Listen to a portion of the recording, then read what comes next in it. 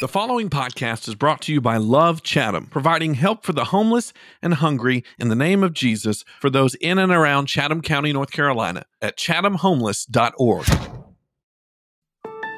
Hey, it's Amen, Brother Ben. Better late than never. It is summer in the Psalms after all. Day 24, up next, Psalm 78 and 79.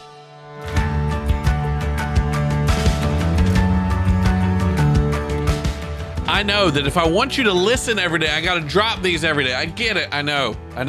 It's been a weird week, but I'm trying to make up some ground here because I really want us to keep moving forward. And I know that those of you that have been reading along with us, sometimes you have the tendency to fall back a little bit. That's okay, though. That's all I'm doing, really. I'm just trying to make you feel less bad about the couple days that you may have missed recently, and just showing you how easy it is to catch up. See, this is a teachable moment. This is not me, being so busy and not planned ahead enough. Oh, man. So we're on day 24, Psalm 78 and 79. Wanted to take a look at Psalm 78 for a few minutes with you today. This is an interesting psalm because it's all over the place. It's back and forth. It's kind of a narrative psalm, right? Where there are some praises, there are some conversations with God. It is also telling a story. And by the way, we can go too far with stories, especially in this narcissistic, self-centered generation where just tell your story and live your truth. Yeah, it's not what we're doing here, but it's so important that we see God in all of our stories. That's why stories they don't trump God's word necessarily. They're not necessarily more important than the uncut, unfiltered word of God. But stories, when used and presented in the right next to the word of God, can be very powerful.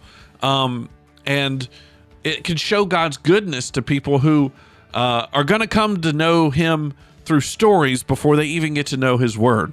And so that's kind of what happens here in Psalm 78 is we begin to kind of understand the story of God's people and their relationship with God, where you've got this cycle, this rinse and repeat cycle that you see through the Old Testament of people repenting, and then they go back to their sin. They sin, they abandon and turn their back on God, and then God gives them consequences. And then they repent of that and come back to him, and he heals them, and then rinse and repeat. You start it all over again. But I thought that verses 32 through 38 of Psalm 78 were really interesting. So they're talking about all this. Well, God did this and did that, and God's people did X, Y, and Z, and they're kind of building this whole story, this whole case. And then in verse 32, it says, but in spite of all this, in spite of all the things that God has done, the people kept sinning. Despite his wonders, they refused to trust him. So he ended their lives in failure, their years in terror. Then, when God began killing them, they finally sought him. They repented and took God seriously. Then they remembered that God was their rock, that God Most High was their Redeemer. But all they gave in verse 36 was lip service. They lied to him with their tongues. Their hearts were not loyal to him. They did not keep their covenant. But verse 38 says this, yet he was still merciful and forgave their sins, and he did not destroy them all. Many times he held back his anger and did not unleash his fury. For he remembered that they were merely mortals, gone like a breath of wind that never returns. And it keeps going on for a little while longer, but it reminded me of something. Those verses right in there reminded me that forgiveness, because in those verses here says, verse 38 says, he was merciful and forgave their sins, yet you still saw consequences. That's because just because you are forgiven doesn't mean you go without consequences. This is something for parents to understand when it comes to disciplining their children, bosses, when they're disciplining their workers, anybody really. And when we realize our relationship with God comes with consequences to disobedience. Now, it doesn't mean you're not forgiven. Now, Jesus took the ultimate consequence. He took the punishment of sin overall, with a capital S, right? The eternal sin. Jesus took that. So yes, God does have mercy on us. But you see throughout the Psalms, you see throughout the Old Testament that God's people still got certain consequences for their sin, which is why one of the main reasons that we should still heed those tough words and those uncomfortable scriptures that talk about how terrible sin is and how ugly sin is, because it leads to consequences. And yes, you are forgiven. And yes, you can come back from that. But there are some times that sin has consequences that last even while you're forgiven. And so I want us today, as we are reading these Psalms, to understand that just because you may be in some consequences for your sin, that doesn't mean you're not forgiven.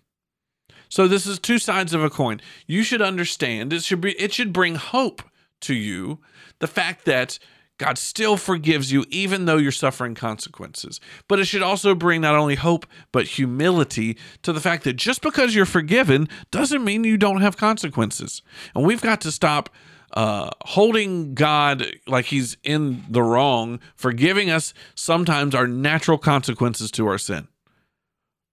These are the type of things that make us long for God more, that help us to love what is good and righteous and hate what is evil. So it's just a really interesting dynamic here. And I think that's because so many people, they take their faith and they have their get out of hell free pass. They've got the out of those consequences, but they never grow in their faith. Well, there's a lot of Christians that are just as immature and young in their faith 50 years later than they are when they first got saved. But the more you understand that even your sins now after you've been saved have consequences, the more you'll long for righteousness. It'll be that kind of reminder to you that God's ways are better and that following him is a blessing and what he wants for you is good. That's all for Amen, Brother Ben, for today.